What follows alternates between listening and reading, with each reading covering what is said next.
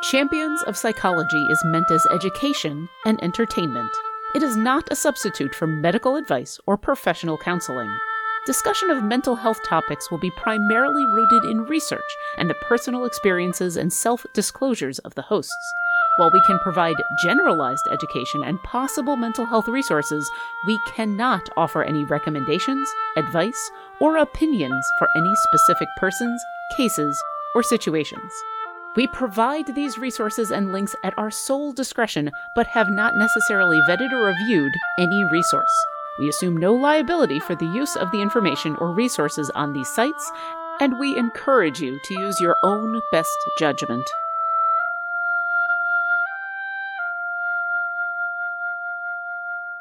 Hello and welcome. The voice you just heard was Lauren Urban, and she was playing the oboe as she loves to do in the background. Thank you very much, Lauren, for recording that.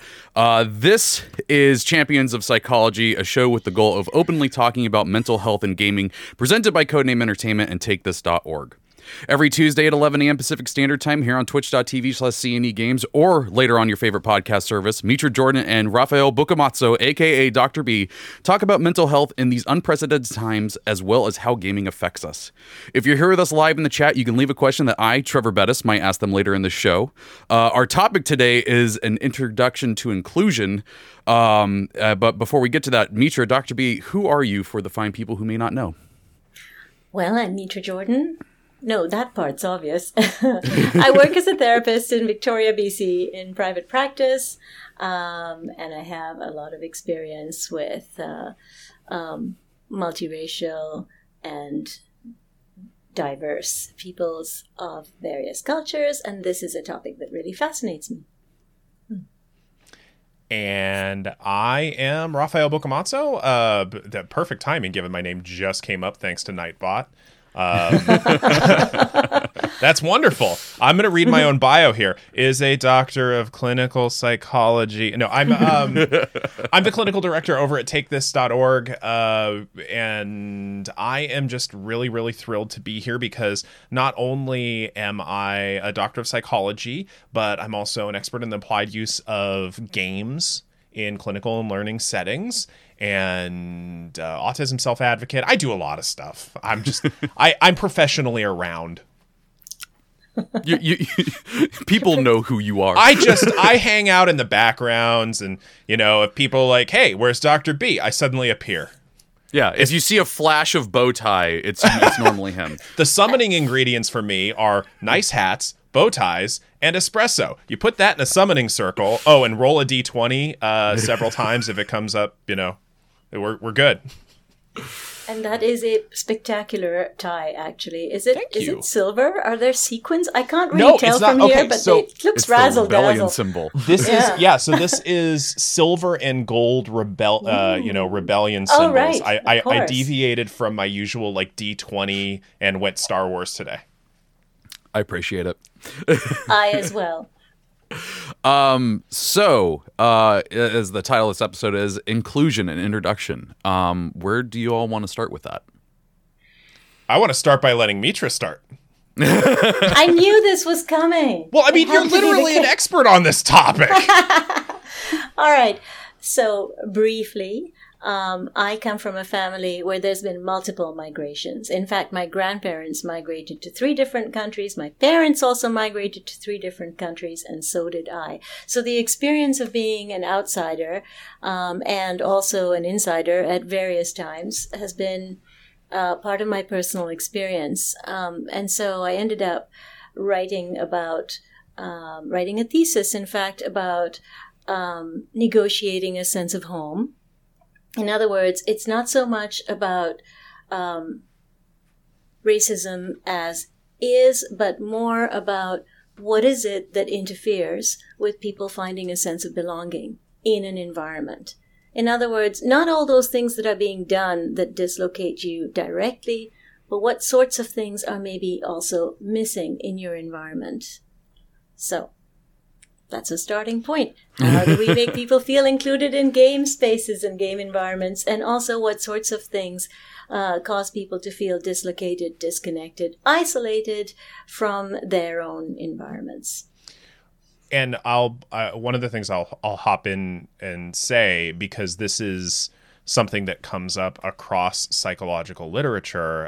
In fact, a white paper that Take This published 2 years ago that included a diversity and inclusion section. I used to joke that and I still kind of do, that the entire inclusion and diversity section could be summarized by saying feeling included is good for you. Mm-hmm. Because a sense of belongingness, a sense of inclusion, having a sense of an externalized social network is one of the most consistent protective factors against basically any sort of mental health challenge Absolutely. That you can name, especially things like trauma. It's across trauma literature, that sense of social inclusion is I think the most consistent factor in trauma recovery. Mm-hmm. And we certainly know isolation contributes to higher levels of anxiety and depression. We certainly know it contributes to feeling dysregulated in your life, and therefore it's harder to just function in your day-to-day. If you don't feel a sense of inclusion, you're not feeling a sense of safety. If you're not feeling a sense of safety, you can't really play and learn, as we talked about last episode. So nice throwback. One thing flows right into the other. Love it. It's anyway. Like we planned these. Right? And it's almost like psychological concepts are intertwined. Yeah, other interwords, interrelated, intertwined, interconnected. So what would be the best? Where would you want to take this from here? Because we've got kind of this overarching description of what inclusion is, but there, like, I do know that there are some people who don't necessarily know who they're excluding. Mm-hmm. Would that be a good way to go with this now? Is like, what? I don't even know how to word this quite right. What is it that is happening that is excluding people? How about that? I think that's a good place to start. Dr. B, did you want to get into a definition at this point? Or should we just talk a little? This is much the same way that we were talking that when we were talking last week about play and gamification. We were in my wheelhouse. I want to defer to you because I mean, right. This is literally your expertise from a multitude of different perspectives. All right, okay. Yeah. I will start with a very simple example then. So when I was a child. As I've said, there was a lot of traveling and moving around, some of which was not because, my parents were in the diplomatic corps, but actually because there was a lot of divorce and separation, there was a lot of chaos. But at any rate, at one point, I was in Canada and I was about 7 years old and I was visiting my aunt and uncle. And I remember we were in I think it was like, a drugstore or just like a general store. And there was a bunch of stationery. And there were these pens and pencils. And they had your name on them. And, those sorts of things that you see everywhere. And it's like there's keychains and there's mugs and there's stuff with your name on it. And I searched high and low. And my name was nowhere to be found.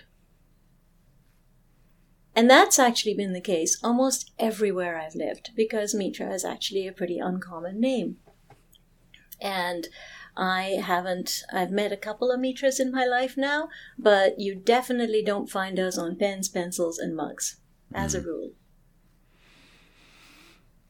Yeah, that is, I mean, I feel like I get that from just the most sideways because like, my name has an extra A in it.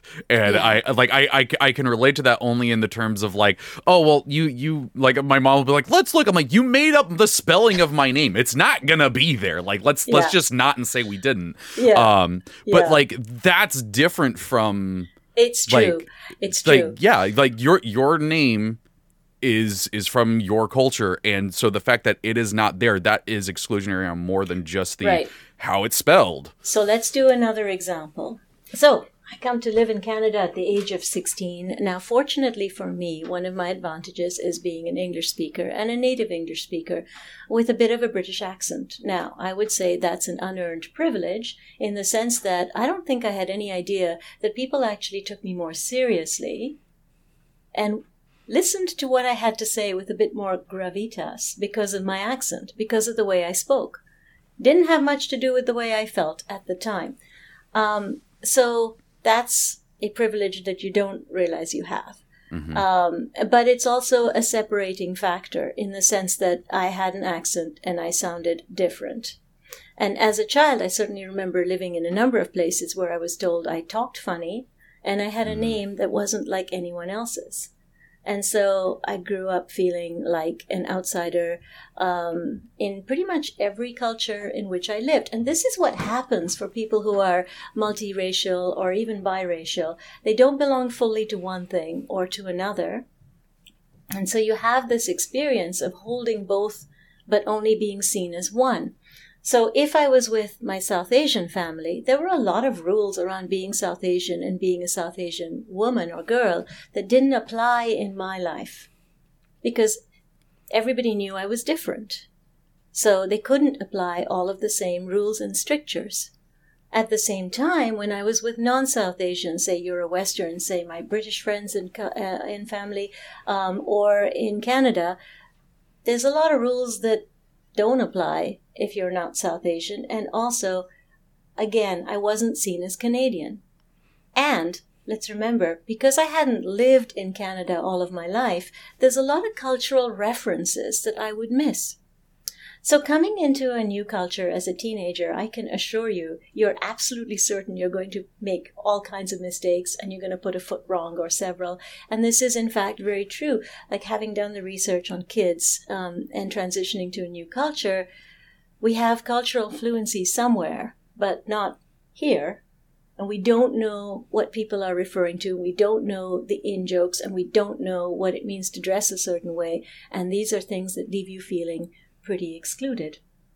And even though we live in a time of much more globalization and much more cross-cultural sort of community, it's still the case that in in-person experiences, it can be very difficult. So when that sort of thing gets pulled into a gaming space, a place where it's supposed to be escapism and fantasy and everything like that, that is, I don't want to, like, I'm not the psychiatrist. I just want to be like, how does that make you feel? But like, no, good question. That's kind of one of the big things in the gaming community right now is that there are a group of people who do not understand why isn't this just a white dude, or why isn't it like this, and so when there's just a little bit that is there to include someone, that feels good. Yeah. So if we briefly talk about what is privilege, and the idea of privilege is, of course, the opposite of disadvantage. But privilege is generally, like, we think of it in two ways. We think of the hard work I did and and what I've earned, right? So we look at success and we attribute some of that to our own hard work. But there are aspects to success that I may think I've earned, but I haven't. It's just that maybe in life there were more doors that were open to me. So, and this is such a complicated subject, so I don't want to go too deeply into that. But to bring it back to game spaces, it looks like this. If I play a game, I may have to play as a white dude. Depending on the game, that may be the only avatar option. What I love seeing is variation on that theme, right? But I may play certain games and I may not have the freedom or even the option of choosing a character who's anything like me.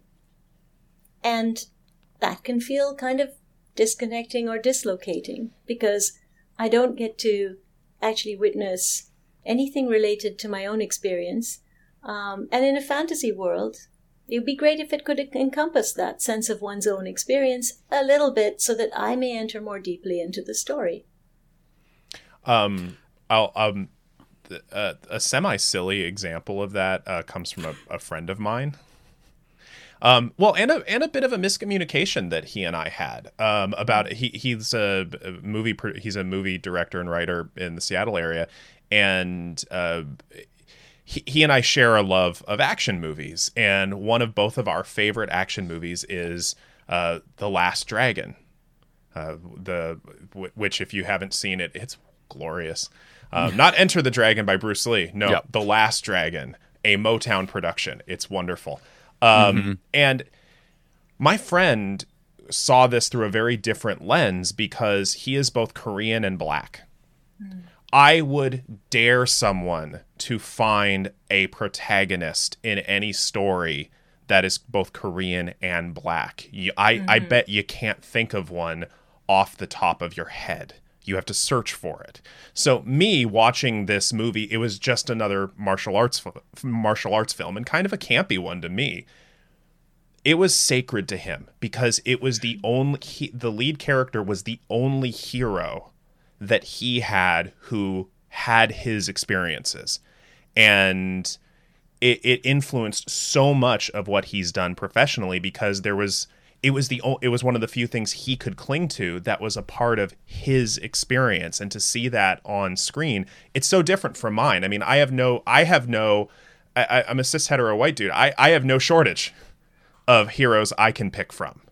But for him, it was sacrosanct. I made a joke about it being campy, and he took umbrage to it. And we had to have a really good heart to heart, and I ended up learning a lot about his perspective because there is nobody else out there for him. Oh dang it! I had one of those ADHD moments. Had the thought, and it just went away. It was like, look, a butterfly. I guess like in gaming, like one of the. This is kind of taking in a slightly different direction, but one of the things that's always seemed weird to me is, and I'm not going to name developers here, but it's always been weird for me when I hear that they considered making the protagonist not a white dude, and then had it where it's like, oh, but this would have made it too hard for us to make it. Like there's one where it's just like animating a skirt would have been too hard, and everyone's like, why would she have to be in a skirt? More recently, there was one that was like Doom Eternal almost had a female protagonist, which I think would have been really cool, would have been super badass. And I think one of my favorite mocking tweets of people's reaction to this was Alana Pierce, who retweeted it and just put, "But how girls shoot gun with boob?"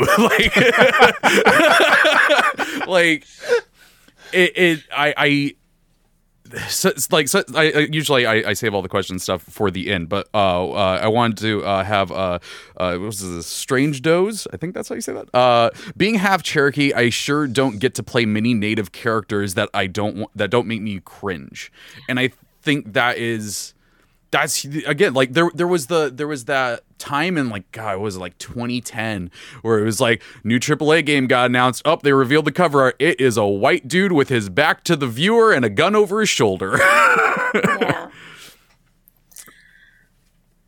Sorry, go ahead. No, please. Oh no, I was gonna try. Oh no, I was gonna like to defer to you to where you wanted to take this. So go ahead. I love the fact that it's you that was saying this. To be very real about it, so much of the time, I'm the one who has to bring attention to these topics. I certainly was throughout my degree the one who was saying, oh, but what about culture in this instance? You know, we're studying this psychological concept. We're making all kinds of generalizations about it. But you know what? Doesn't apply if you're not in Euro-Western culture, you know? So family structures look different, because of that onus of continually being on the person who is in some way different, having to explain their experience. It was actually really enjoyable to kind of hear you talk about it from a perspective that certainly I've experienced. As far as like badass female character goes, that's what happens when you're raised by 4 lesbians. Like you watch Alien, you're like, that's my mom. Yes. Mitra, I actually wonder if if we're talking about concepts, basically foundational concepts, I wonder if power differential is specifically social power differential is something we want to talk about, because especially in regards to majority and minority culture, because that's not a numbers game. It's a social power thing. I wonder. Absolutely.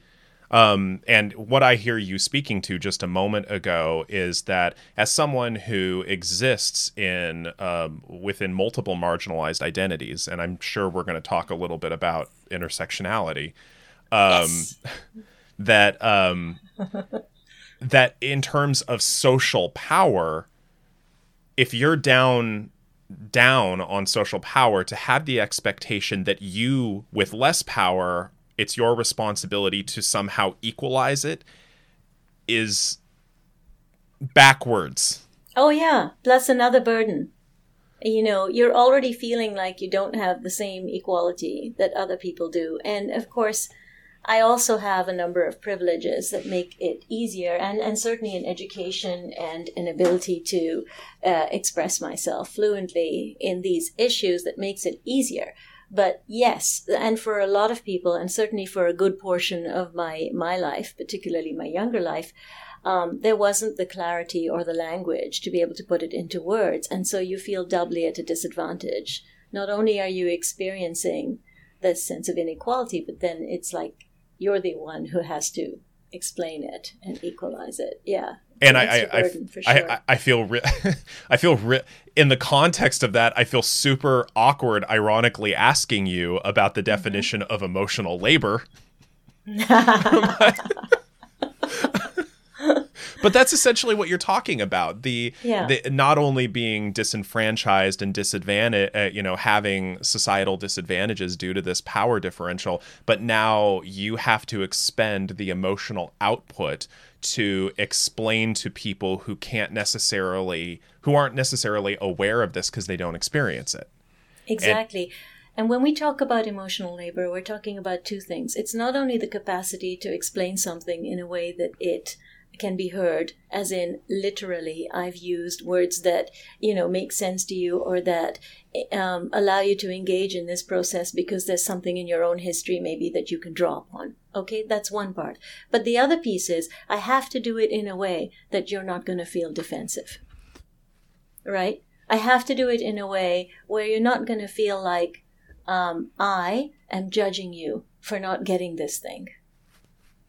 And so I have to work, a lot harder than if it was just you and I, equal situations, explaining a concept or describing a concept. It would be easier to describe a math equation, and also I'm very bad at math, let's be very clear. But it would be easier to describe statistics than it would be to explain what I experience in a way that someone who is not me and doesn't experience those disadvantages can understand it, and then not have them feel bad for not knowing a thing.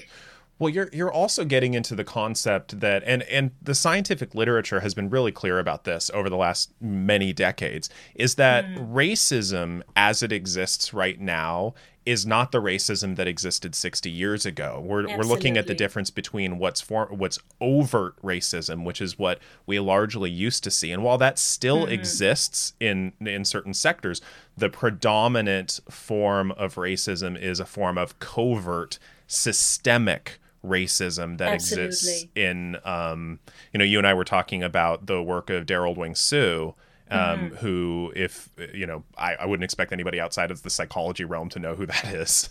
But Daryl Wing Su's work on the concept of microaggressions was groundbreaking. Absolutely.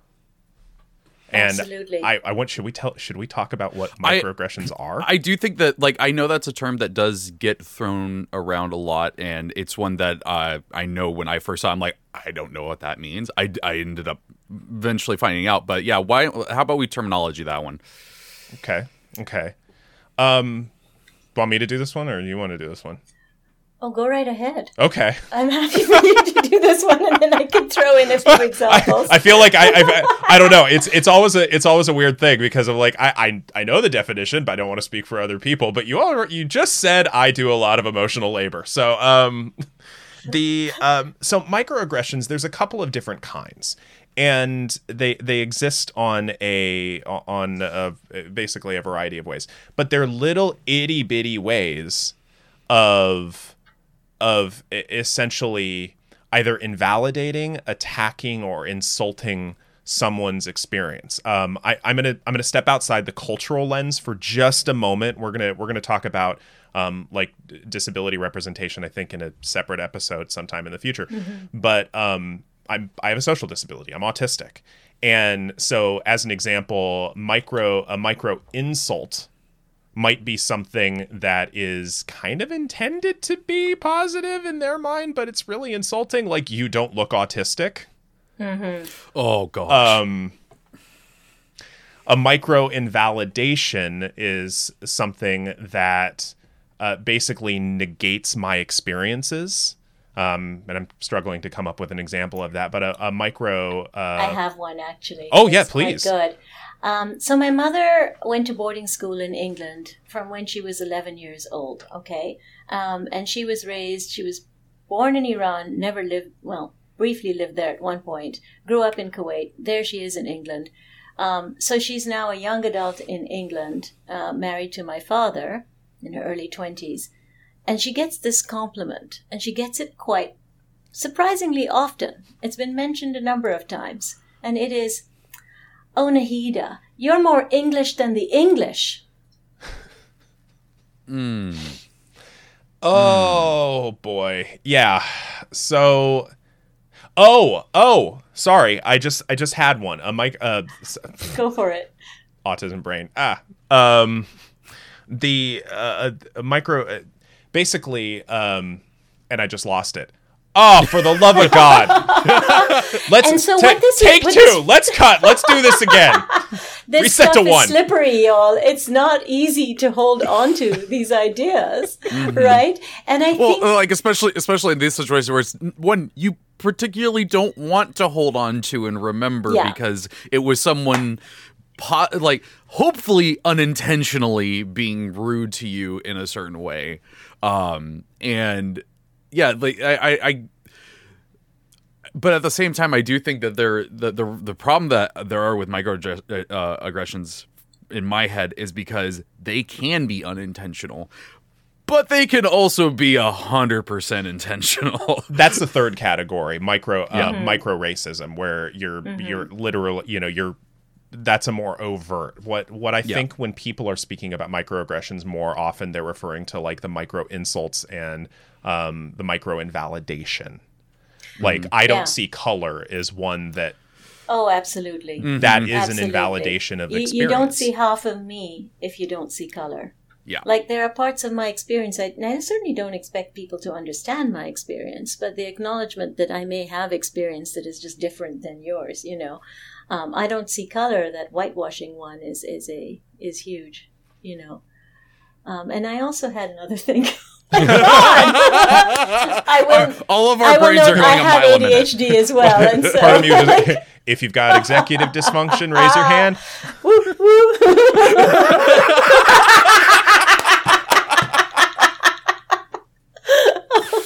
Oh my gosh. Good times. Really good times. All right. So I'm gonna. So an example that comes to mind for me, certainly very common when I was growing up in Toronto, was, "Where are you from?" "Well, I'm from Canada, or I live here." "No, but before, where are you from?" God. And this insistence. And the thing is, it's one thing if someone is just curious about your life history and your experience, where have you been, what have you done? But it's another when it's this kind of, listen, I'm trying to figure out where to place you. Because that's the underlying message. You're trying to make sense of me, but you're not actually asking me about that experience. You just want to, you just want to put me away somewhere tidy. Where am I from? That isn't here. So, and it's dislocating. That is actually the definition of a dislocating experience right there. the where are you from one. Well, and I see this coming up in the chat of people who think they're giving you a compliment who might be, and just that's for folks in the chat, that can be what a micro insult is. Yeah. A common one I hear from friends who are from immigrant families is, "You speak English so well." Mm. It sounds complimentary, but like for my friends who were born in Seattle, like, yeah, dude, I'm from Capitol Hill. Of course I speak English really well. Exactly. Going back to the where are you from? Like that one, I from a very young age, I learned not to do that on my own. It was like no parents ever did. Like, maybe don't do that. My best friend as a kid, I remember one time asking him, "Well, what are you?" And he looked at me and like felt bad, and I could see it on him. I'm like, "Oh, I did something bad. Oh no, what did I do?" But it got worse because he didn't know. And that was a big sticking point for him. And I just dug up something literally for no reason. Knowing what he wasn't going to change our friendship in any way like that. I asked a question and I quickly realized, like, I didn't need to know that. I didn't need to ask that. And now I've done all this stuff and I feel really, really bad. And I was like 7. I'm like, I'm never asking anyone this ever again. Yeah. I think this is where I think it is. It's somewhere we need to go in terms of conversation, because I think what happens is that when people make this kind of misstep, right, that isn't intentional, right, but they've been unintentionally racist or they've been unintentionally excluding of someone, right? It happens. It happens to everyone. We have biases. We make mistakes. That's actually fine. I think the problem is when it's like, well, I don't know what to say now, so I'm just not going to say anything.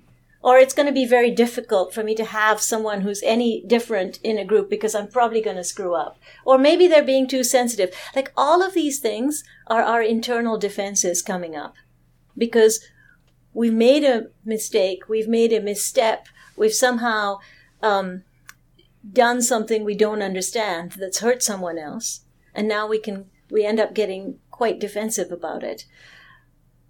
But you wanna jump in here? I had a thought. I just had a thought, and in psychology we talk about global labels. Okay, and back in the days when I worked with people, and one of the strategies we would often do, especially when I worked in the prison, is separating behaviors from global labels. And I wonder, for these kinds of conversations, is it more productive for us to be able to say, hey, yeah, that was kind of a racist behavior, versus the global label of, oh God, I am a racist, which brings to mind all sorts of horrible imagery from a lot of different places. Yeah, absolutely. It's one thing because we're all going to make mistakes. I may not be white, but I absolutely have made mistakes in terms of culture and race because I don't know everything. No one does. And so we're probably going to, through lack of knowledge or awareness or experience, say or do something that's going to cause some hurt. That doesn't mean it was intentional. And so, a big piece of it is, what do we do to repair? Once we become aware, what do we do to repair? Guys, that rhymes. I like it. Once we become aware, what do we do to repair? This moment brought to you by our cultural Dr. Seuss. Real quick before we continue, let's remind the viewers and listeners of our disclaimer, and then we will carry on with this conversation. And once again, the disclaimer read by Idle Champions community manager Lauren Urban. Oh, I got to hear it this time. Champions of Psychology is meant as education and entertainment. It is not a substitute for medical advice or professional counseling. Discussion of mental health topics will be primarily rooted in research and the personal experiences and self-disclosures of the hosts. While we can provide generalized education and possible mental health resources, we cannot offer any recommendations, advice, or opinions for any specific persons, cases, or situations. We provide these resources and links at our sole discretion, but have not necessarily vetted or reviewed any resource. We assume no liability for the use of the information or resources on these sites, and we encourage you to use your own best judgment.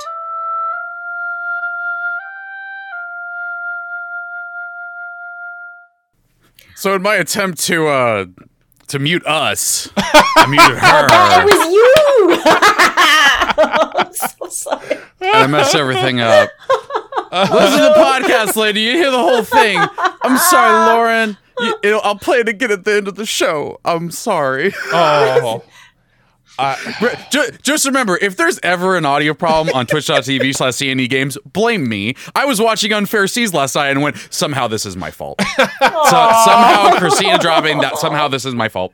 You bear a weighty responsibility. Yeah. But yeah, you'll hear it again at the end. Like I even saw the text log. Jay was just like, "Here, you paused the recording yourself." I'm just like, I did the what and the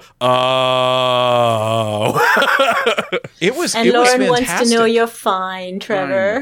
I felt like again- we were on PBS for a moment.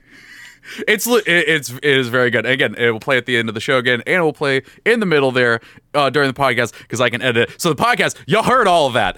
Congratulations. Well, hearing how that was highbrow. It's really raising the sort of the intelligence score of the room. I kind of want to say, if you subscribe to Codename Entertainment right now, we have this lovely tote bag here on the pledge drive this week. I love it. It's on like a little slowly turning Lazy Susan, Lauren in the back playing the oboe. It's fantastic. Aww, I want a tote bag now. Why, Dr. B? Why? Why you raise my hopes this way? We've got a few minutes here before we start doing the chat one because we did run a little long with the first part. What would you all want to do to cap off this introductory conversation of inclusion? Actually, I want to respond to someone in the chat. Okay. Grossis, I hope I'm saying that correctly. As an adoptee, where I'm from, ethnicity is something connecting for me. Asking about ethnicity is a way for me to learn about someone and to find commonality, cultural pride. It is disconcerting to hear how this is hurtful for others. So you know what? It's not the question itself. Sometimes it's the tone. If somebody asks it with openness and curiosity, and it's not to sort of pigeonhole me or make sense of me, but because you can sense an underlying agenda. So I feel like if it's presented in a, hey, I'm just curious about where you've been or your family or your background or like what you've, where else have you lived? Like, tell me about yourself. I'm super open to that. And I agree. I think that coming from that place of cultural pride and curiosity and openness is wonderful. And it's exactly what we need to turn this thing around and to be really supportive of each other and inclusive as well. Can I tell a somewhat funny, in retrospect, story about exactly that? Woohoo! So I go by Dr. B, and I joke because I go by Dr. B for long Italian name reasons, and I'm only second generation American. Okay, I'm very in touch with the history of the Italian side of my family. I mean, we know what ship both of my paternal grandparents came over on. There used to be a strong Italian community in the Seattle area, and I can talk all day about the history of that. But I gave a talk one time in a very affluent white suburb of the Seattle area, and I gave a talk to a bunch of parents, and there was one parent who was very uncomfortable, and you could tell right off the bat that she was trying to categorize me, not ask about my heritage, trying to categorize me, and it came out as this sort of, and I was totally messing with her because I knew where this was from and I was being sassy. But it was, where are you, like, from? I was like, West Seattle. West Seattle, what's up? And she's like, yeah, but where is your name from? My parents. And her friends were getting that I'm messing with her, but she was not. She was entrenched in this, I need to ask more about this. And, but like, where, and after a while I was like, okay, are you asking me what's the ethnic origin of my name? And she's, yes. And she breathed a sigh of relief. And I said, I'm Italian. My grandparents came over and so forth, and got a little bit into the history of the Seattle area and so forth. And then she followed up with pure gold in retrospect but aren't you just a little too, I don't know, pale to have a name so exotic? And you could see her friends like back up from her. It was clear that she had no actual interest in learning about my past. She was trying to categorize, pure and simple, because the idea that someone with a pale phenotype cannot have a name that ends in a vowel was a rule that was clearly in her head. We don't all, Italian folks don't all have olive skin. Sorry. Going to what Mitra was saying with the or actually back to the comment, which was like they find that like asking that is helpful to them. I think, going off of what Mitra was saying, my suggestion from what I do in life, again, this is me. I am not a professional. I do not offer actual advice here. This is just me.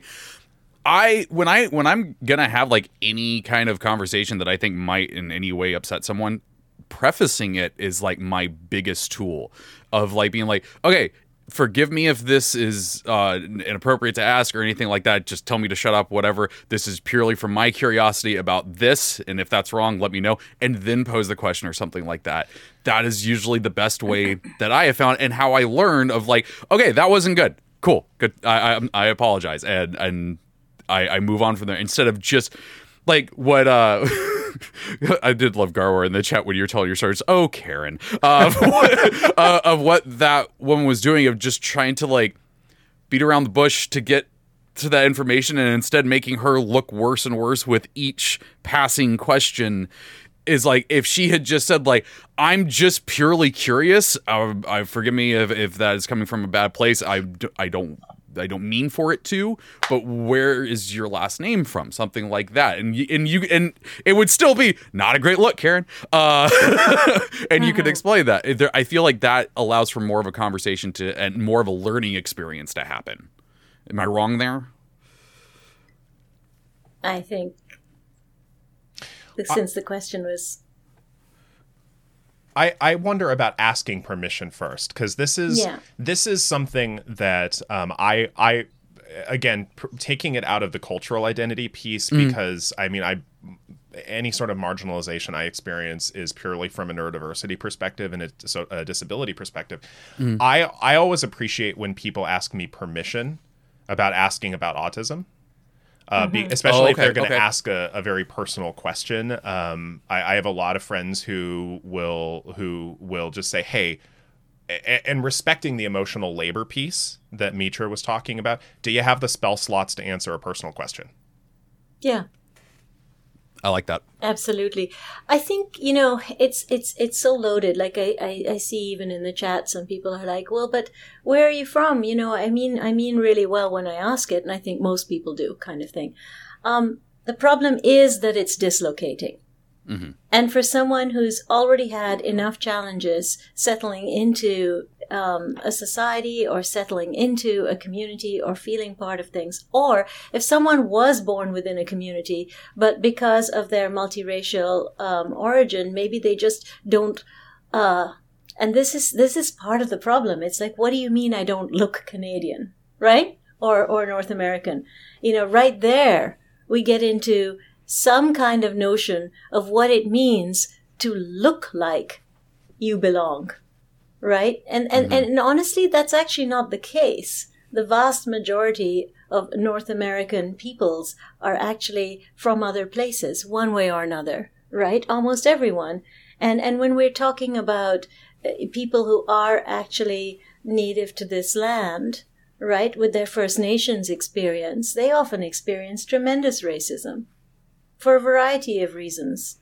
So I think, again, we have to be careful with this question, because depending on who you are, you might have always been here well before the rest of us, or you might be someone who's just trying to make your way here. Mm-hmm. And so it's not that there's anything wrong with being curious about someone. It's absolutely the asking permission and the how do you phrase that question. So I like that. Permission is often a very sensitive way to do it. Yeah. Because it also part of the challenge of marginalization is disenfranchisement, disempowerment. Mm-hmm. And offering someone the option to answer or not and honoring that is a way of giving power back. Mm-hmm. Absolutely.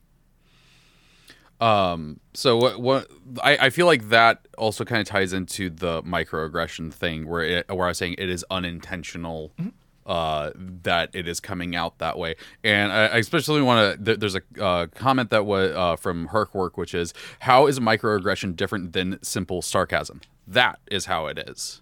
You don't realize that you're doing it, and it has made someone uncomfortable and has taken them out of the situation and everything. Whereas sarcasm, you're just being a dick. Like sarcasm. Here's a good example of it. Again, I have ADHD. I forgot something that I was thinking literally moments before. And I have those all the time where someone will tell me something and I'll go, crap, I already forgot that. What was it that you just said? And I've legit had people go like, oh man, good thing I didn't literally just say that. And I'm like, I understand that. This is what's going on with me. And so that sarcasm is a microaggression where they think that they're just being funny or like, I'm going to make you learn by being a jerk. No, you're just being a jerk, because if I could learn how to not do that, boy, howdy would I. Oh, yeah. And so, yeah, that is, I think, the difference where microaggression is different than sarcasm, but can be sarcasm. Yeah. Yeah, I love a good sarcasm now and again. I love British comedy. Yeah. You may have noticed. See, there was sarcasm. Without hurting anyone. Yeah. Oh, yeah. Sarcasm without hurting anyone is the best sarcasm. Well, and let's take...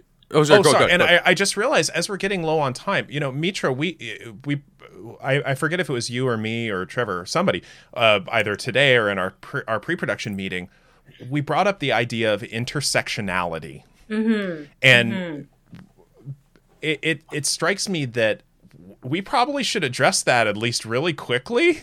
Oh, yeah. Go ahead. I think that's a great idea. Yeah. Yes. Yeah.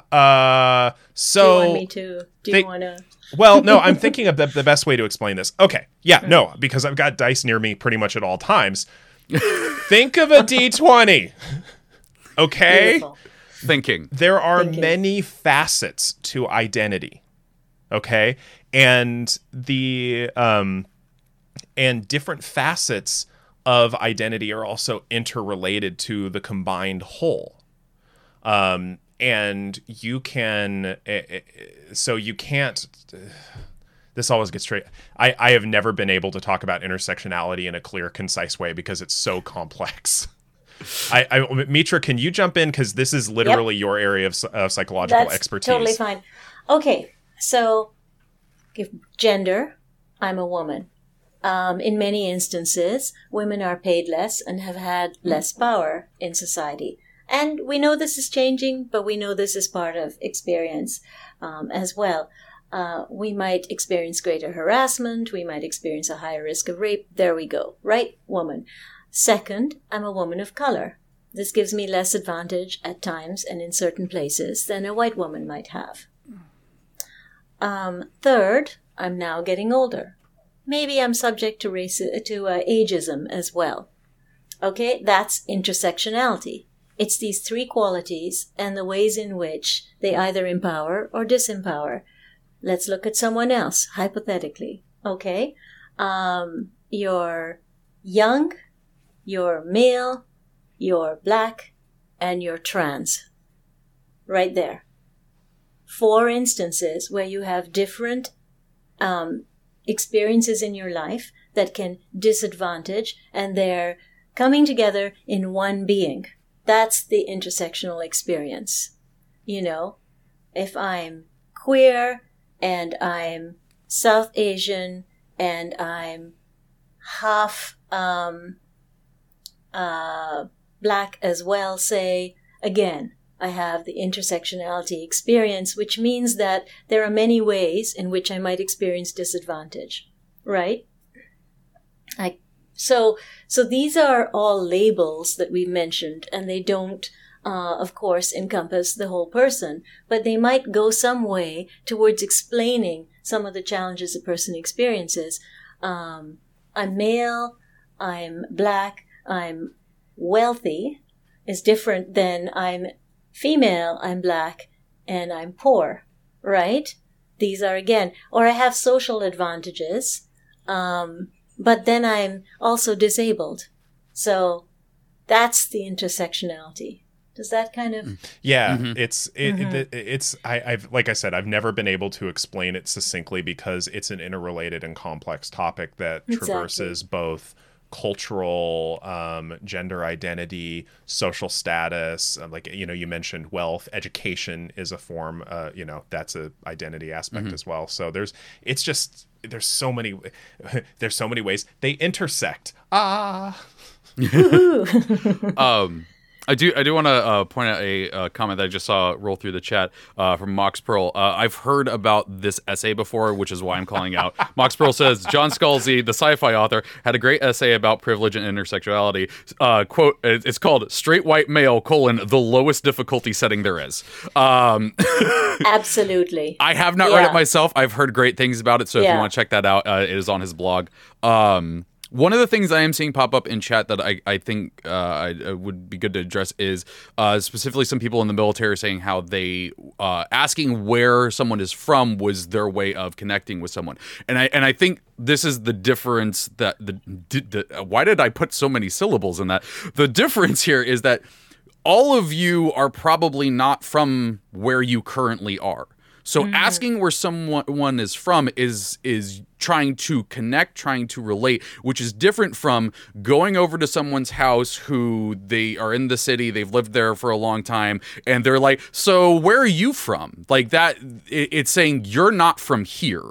Exactly. I'm from the west side. They are from here. Yeah. You are not from here. Yeah. Why? Where are you from? But when in that situation, when no one, like when I'm at a con, like I act like I've been to a con that's not in San Diego. If I went to a con that wasn't in San Diego, are there any though? Yeah, they're really. And I asked someone like, hey, where are you from? And they're like, oh, I'm from San Diego. I'm like, oh, I'm from San Diego. There we go. We've connected. That's the thing because of that question. So. Yeah, I think the difference there is, especially in the military. I have a bunch of military friends, and that is a huge thing, is like finding out where someone is from that is in their group so that they can connect better with it and can understand them better. I think that's much different than the type of where are you from that we're talking about here. Absolutely. You're in an equalized situation. Mm-hmm. Yeah.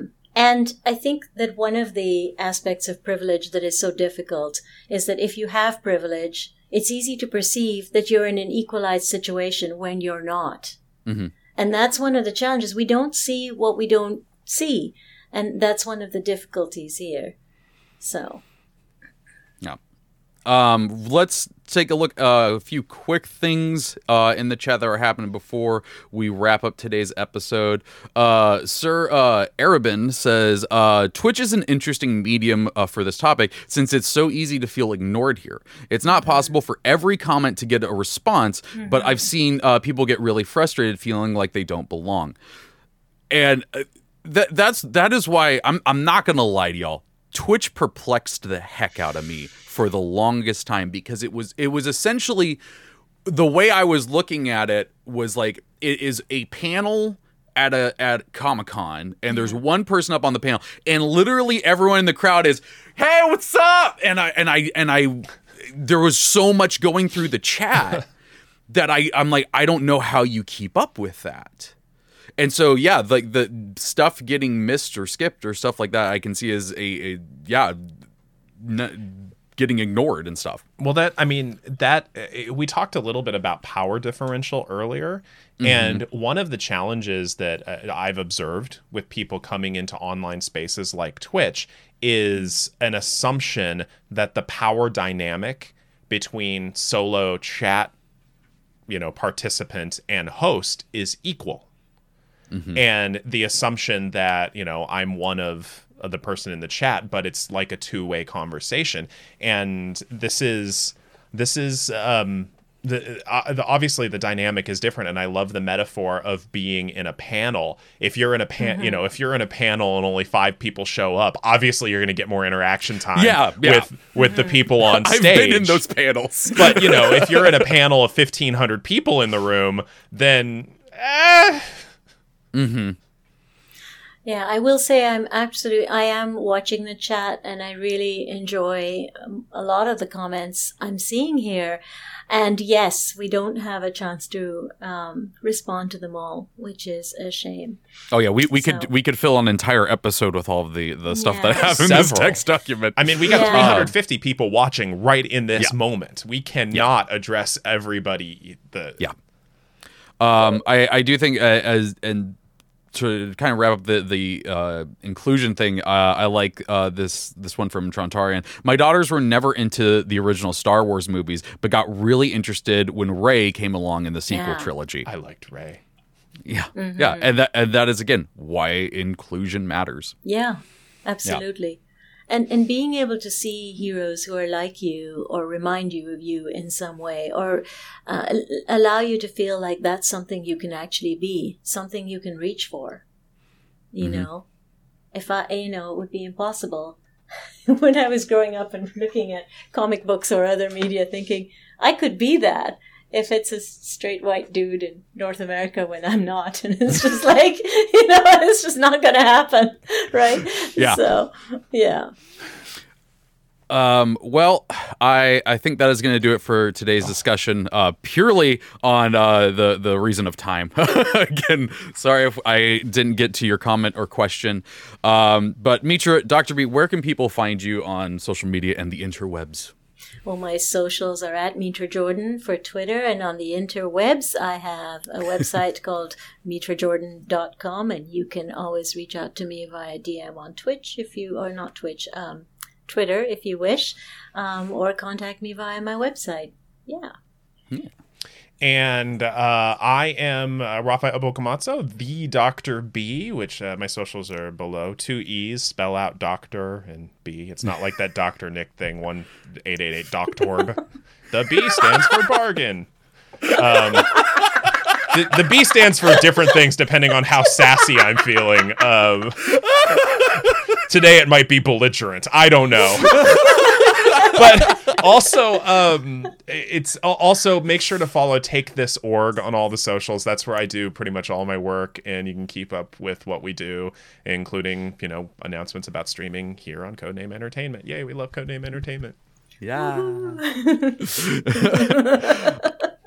You can find me on the Difficulty Class podcast every Friday and on Champions of Lore every Monday at 11 a.m. Pacific Standard Time here on twitch.tv/CNE Games. And you can also find me on Twitter. I am at the Trevor. There's an A hiding in there, which is get brought up earlier. Thank you to Jay for moderating the chat. As always, do a fantastic job, and pulling all these questions, not an easy job. Thank you to Codename Entertainment and Take This for giving us an opportunity to have these discussions. If you missed any part of today's show, you can listen to the whole thing later as a podcast at 2 p.m. on your favorite podcast services. And if you have any suggestions for future topics for us to talk about, you can send those into championsofpsychology@codenameentertainment.com. And trust me, I have the same problem with making sure that's spelled right every time. Okay, real talk here at the end. One of the reasons I was so happy about getting this show was I can finally now remember how to spell psychology.